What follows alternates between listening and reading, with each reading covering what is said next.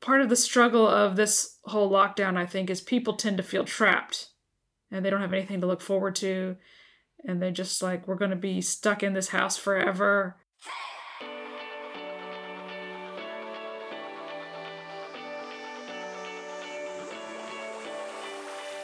Welcome to Raising Confident Teens, where we teach life and leadership skills to teens and their parents. I'm Jenna.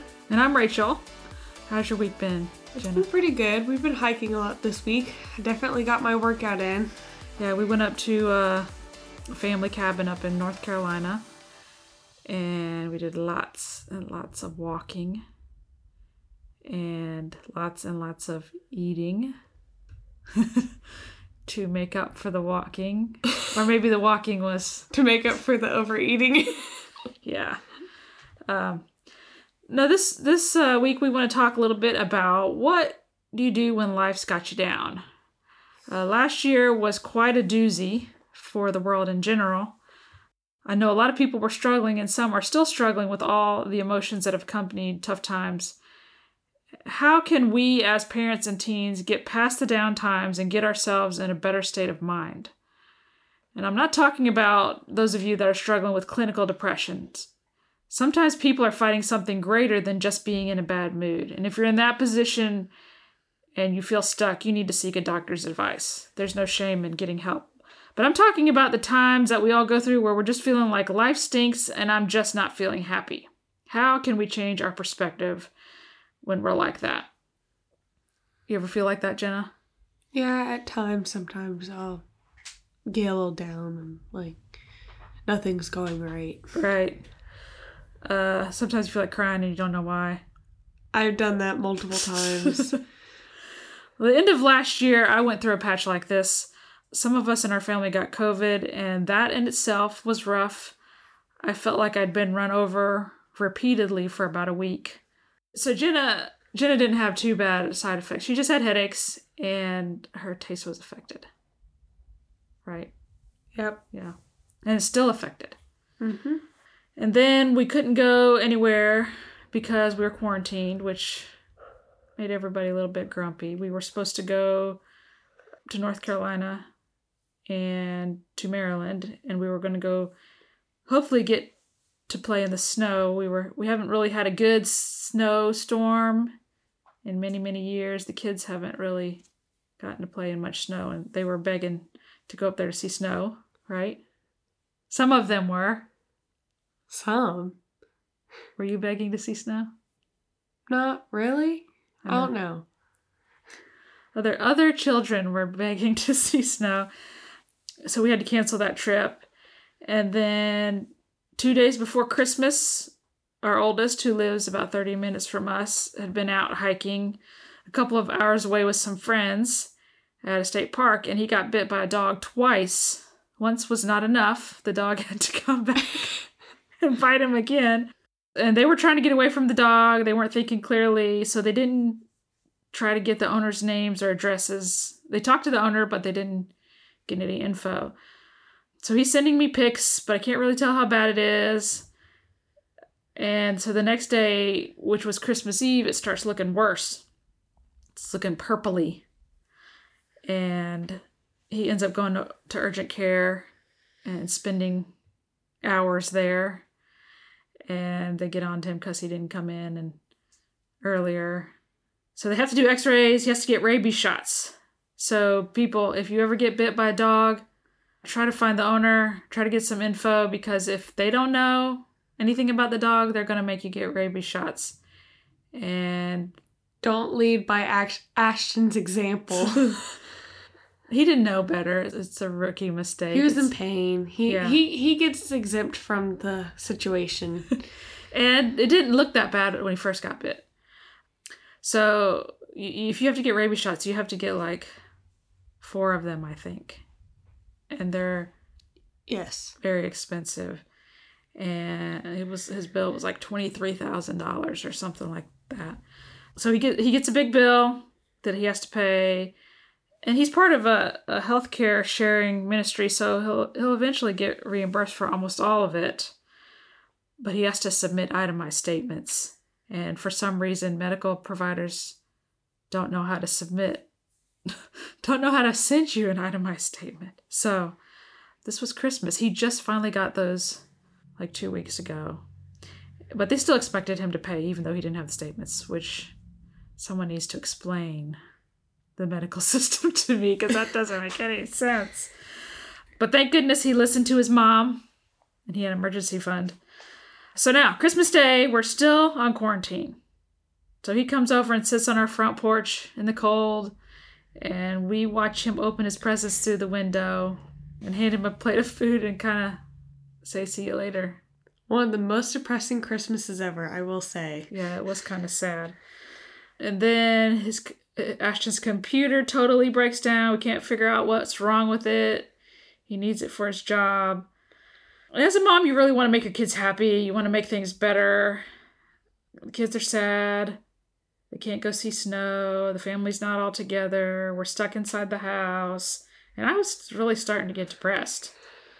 And I'm not normally, I don't get depressed very often. Would you say? No. No. I'm pretty upbeat normally. But the thing is, you could hide depression. Like, you could not show it. Yeah, that's true. I think you would know it if I was depressed, though. Anyway. So I'm just going to share some of the things that really helped me get myself out of that hole that I was in. The first thing was one of my friends posted pictures of all the good things that happened this year. And I was looking at her pictures and they really made me smile. And I decided I'm going to think about all the good things that happened through the year for us. And I looked through my pictures, I made an album, and I realized there were really a lot of good things that happened, and we'd accomplished a lot of things, got a lot of projects done, and that totally changed my perspective from this is a horrible year to this year has been challenging, but some really good things have happened too. I encourage you, if you're feeling down, do something like that. Make a gratefulness album, gratefulness list, just brainstorm all the good things, and write them down.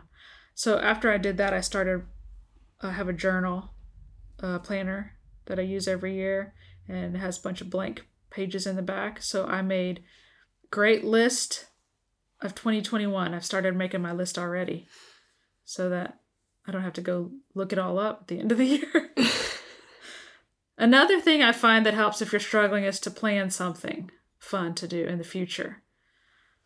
Think about something you want to do. It doesn't have to be immediate. It can be a few months out, and it doesn't have to cost much. But just put it on the calendar and start thinking about it. Part of the struggle of this whole lockdown, I think, is people tend to feel trapped and they don't have anything to look forward to. And they're just like, we're going to be stuck in this house forever with nothing to do. Think of something you can do. Could you have a family camping trip? There's things you can do even if you're quarantined that you could do together with your family. You could have a family camping trip. You can go on a day trip to somewhere local to you, a beach, a hike in the woods. See if you can find some kind of a hidden gem a couple hours drive from you. Someplace you've always wanted to go visit but always felt like you didn't have the time. Maybe you can meet a friend somewhere for coffee outside or something like that. Have something to look forward to. It just makes a world of difference, I think. For me, anyway. Another thing is you can get some fresh air and exercise. We did so much hiking this week. We went to a couple of waterfalls. Mm-hmm. How many waterfalls did we go? It seems like we went to a lot of waterfalls, driving by or hiking we hiked two of them. We hiked along the river. We hiked up a mountain ridge. We hiked down the mountain. We hiked straight down to a waterfall and straight back up. That's what it felt like anyway. I think it was a mile down and a mile back. It's like almost steps all the way down too. And back up. So like a mile of steps and a mile of steps back up. Yeah, my legs are hurting today when I had to walk up the stairs. But there's just something about exercise that lifts your spirits. Even if you're tired, and I kind of like that feeling, actually. Accomplishing a hard hike. When I'm tired afterward and my legs hurt a little bit, I just feel it's a good kind of tired. Accomplished? Yeah. Yeah. So many of the natural responses to depression are not the correct ones. remember when we were talking about this earlier this week. What is something a lot of people want to do when they're depressed? Eat a lot of junk food. Right. That's something I want to do. Which is probably why I gained weight last year. Some other things people do. Can you think of any? Sleep around a lot. They want to just sleep and avoid people. Sometimes you get stuck in a rut where you just want to think negative thoughts. Like you don't want to think negative thoughts, but they start coming out. Yeah. They start coming out. They start coming out in your head, in your brain, and you just dwell on them. And then you kind of just say it sometimes. Yeah. So do these things really help? No, they actually make it way worse. Right. So though we may be tempted to do those things, if we can discipline ourselves not to do those things, what are some other things you could do just in the moment? You could watch a good comedic movie. Yeah. Something funny.